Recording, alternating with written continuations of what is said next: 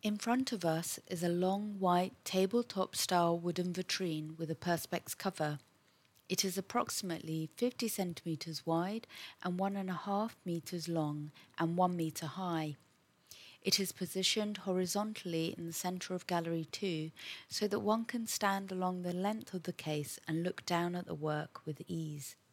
There's a second vitrine placed opposite this one. Inside the vitrine case, there are 4 pages from Spence's unique artist book titled The History Lesson, Self as Image. The pages are beige-coloured sheets of sugar paper, approximately 40 centimetres high and either 25 centimetres wide as a single page or 50 centimetres wide as a double page, with black and white photographs of various sizes pasted on. Starting from the left to right, the first page is the front cover of the history lesson, which is the same image displayed in Gallery 2 titled Self as Image.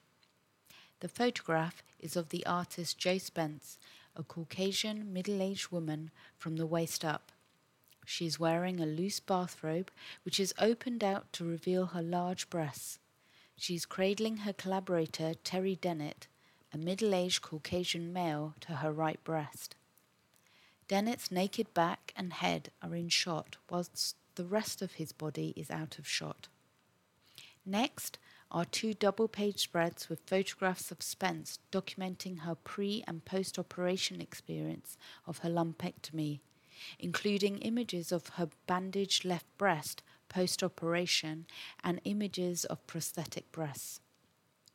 The final page is a single photograph of Spence, naked from the waist up and side on. She is wearing a motorbike helmet and looks directly at us with a piercing gaze. Her arms are lifted and rest on the top of the helmet. Her left breast shows a large and prominent scar that goes all the way across the side of her breast.